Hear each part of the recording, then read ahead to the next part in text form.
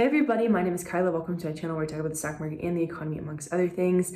I am in the middle of moving still. There's some bowls on my shelves and those do not belong there. But today I want to talk about the cost of childcare in the United States. This is becoming an increasingly important conversation because federal funding for childcare is drying up, meaning that people are not able to afford childcare anymore. The federal level of affordability is 7% of household income. That's how much you should be paying for your childcare in order for it to be affordable. But many families are paying well above that, with the average wage family in the United States paying about 23% of their income towards childcare. And of course, there's a lot of other issues with this, and I'll talk about all that and more in the video, but we're also in the middle of a housing crisis. And so when you have a childcare crisis and a housing crisis combined, it creates a lot of issues for working class families, for all families, of course. So I'm going to talk about some of the statistics behind childcare, the pressure that it puts on parents as well as the childcare workers, and then some potential policy solutions that could be put in place to make sure that our kids are okay for the future. Just to dive into the statistics, in 2020, 57% of working families spent more than $10,000 a year on childcare. 51% of Americans live in communities that are classified as childcare deserts, meaning that it's really hard to find accessible and affordable childcare, similar to a food desert where it's really tough to find accessible and affordable food. Two-income American households with children spend at least 10% of their income on childcare, and it's getting worse and worse. 58% of working parents rely on childcare centers, so there's 6.38 million parents that around the country that are relying on these centers to take care of their babies. And of course, the childcare industry is huge. It's a $60 billion industry, and there's economic losses associated with it as well. $21 billion in lost tax revenue, $23 billion in lost business revenue, and $78 billion in lost individual earnings because parents can't find accessible and affordable childcare, so they end up dropping out of the labor force. So one thing that we saw a lot of during the pandemic was moms re-entering the labor force because they were able to work from home and still take care of their babies at the same time. Now, with some pressures of return to the office and other things like that, it's becoming more and more difficult for them to do all the things that they need to do as a working mother or a working father or a working parent in general. So it's becoming more and more difficult to, number one, afford childcare, and then more and more difficult to drop out of the labor force in order to take care of your kids. So it's a double-edged sword. But the big issue with childcare right now, as I talked about in the beginning of the video, is that there's $24 billion in childcare stimulus about to run out. And this is not good. It's a grave threat to the childcare industry and to our children. 70,000 childcare centers, like I talked about, could close. That's equivalent to 1 in 3 centers. That's a lot of centers shutting down because of a lack of federal funding. 3.2 million kids could lose care, $10 billion in lost economic activity. And part of the issue here is regulation and then inflation. So with childcare, there's no economies of scales. Like, you can't go and be more productive to take care of kids. Like, most cities and states have regulations around 1 worker can take care of 6 kids and that's it. You have to have 2 workers if you have more than 6 kids because of the federal regulations that are in place in order to protect these children and make sure that they're, in an enriched environment. But daycare and preschool fees have surged by 6%, which is double the overall inflation rate of 3.2%. Part of the reason that they got so expensive is because labor costs have become so expensive, but also housing costs because rents have gotten so expensive. So Derek Thompson tweeted out the other day talking about New York City, how expensive it's become for parents in New York City to afford childcare. New York City rent, exorbitantly expensive. Hey everyone, it's Editing Kyla. So one thing that I didn't talk about in this video was a quarter of childcare workers that are in poverty. I really focused more on the parents, but the childcare workers are also the trash truck right outside, of course, naturally. This is infrastructure though, so I'm gonna leave it in the video. But the childcare workers can't afford their work. Like, they can't afford to do the jobs that they need to do. And in the video, I focus really on the parents, but this is also a huge issue. We don't pay these people enough, even though childcare is so expensive because of all the other costs associated with it. Also, kids are struggling. So the child poverty rate rose from an all-time low 5.2% in 2021 to 12.4% in 2022 because federal funding programs ended, similar to what has impacted the childcare industry. So we just really need federal funding. This is the largest year-over-year increase in child poverty, 140% increase, 2021 to 2022. Shouldn't be happening. Should not be happening. Back to the video. but also labor costs in New York are exorbitantly expensive as well. So in 2022, childcare costs accounted for 23% of the income for average wage families, a significant increase from 12% in 2021. So it's becoming more and more expensive, and this federal level of affordability is 7% of income, and only Louisiana meets that level in terms of having accessible childcare. And the United States bears the highest childcare costs in the world, and they spend the least on the kids pre-kindergarten. They really don't invest in daycares or universal pre-K or anything like that. We just sort of let parents wing it until the kids enter kindergarten, and then there's a way for them to enter public schools, which is what I did. But pre that, you really have to figure stuff out. And if you have multiple kids, it's super, super expensive. So there's a chart that shows the average monthly cost of childcare for an infant and a toddler. It gets less expensive as the kid ages because they require a little bit less intensive care, like you don't have to be changing diapers and things like that. So in New York, it costs $2,000 a month on average for an infant and a toddler. Florida, $1,200 a month. And this is super expensive. Like, that's rent in a lot of places, and that's what you have to spend on making sure that your kids are taken care of.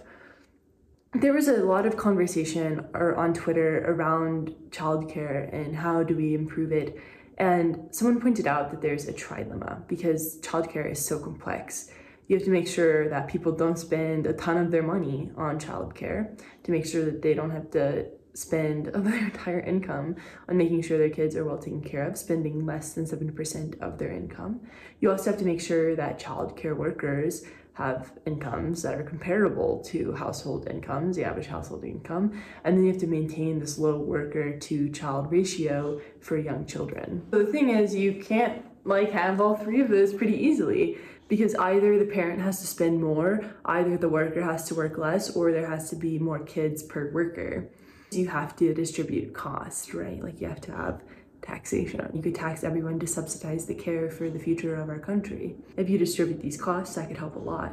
And it's not like daycares are out here, making a bunch of money. Daycare margins are super low, around 15%. It's not like these places are running a huge profit center, and it's not like they're scraping everybody for every last dollar. They're just trying to get by. And there's a lot of stories. The Washington Post did a really excellent article profiling some daycare workers and how they were struggling, because you have to make sure that the kids are well taken care of, and that can be super difficult. There isn't a lot of productivity growth in daycares. Like, it's not like you can just go and scale it out and automate it away, because these are kids.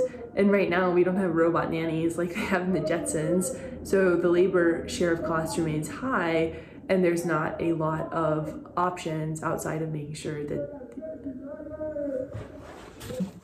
there's a man outside my window right now actually yelling about taxpayers, so he gets it. But with daycare workers, they're this informal side of the economy, as Arpit Gupta was saying, and they're subject to low productivity growth. So labor share costs remain really high because there isn't a way to have economies of scale. Like, there's not a way to make a daycare more efficient, even though I'm sure somebody's going to try that soon. Regulation enforcing caregiver to child ratios will increase costs without affecting wages. And this is unpopular for some reason. There should be policy in place to take care of kids. There should be large subsidies for the future of our world, in my opinion, because, these are 3.2 million kids could lose care, $10 billion in lost economic activity. We're already short 3.6 million slots. Daycare, preschool fees risen 6%, as I talked about. Childcare is super hard in the United States, and it's the most expensive in the world. And when we think about the future of the United States, they are the future of the United States. And so they're probably one of the most important things that we could invest in, is making sure that parents have access to quality and affordable childcare. And of course, I'm saying things that pretty much everybody already knows and a lot of people already agree with, but it's a really interesting economic problem because you can't make it more efficient. You can't make it cheaper if housing becomes more expensive. And that's the issue, is everything has become more expensive. And so childcare has been hit by this double whammy where all of a sudden, everything is more expensive. and the parents are paying a whole lot more, but the workers are not being paid that much more. They're just barely getting by. And partially it's because of regulation, partially it's because of the lack of economies of scale, and then partially it's just because like there's certain things that you have to do to make sure the kids are okay, and that doesn't always translate to efficiency. Most people are like, well, why don't we just do what we do for public education? You know, kids 5 to 18 get free education. Why don't we just do it for them?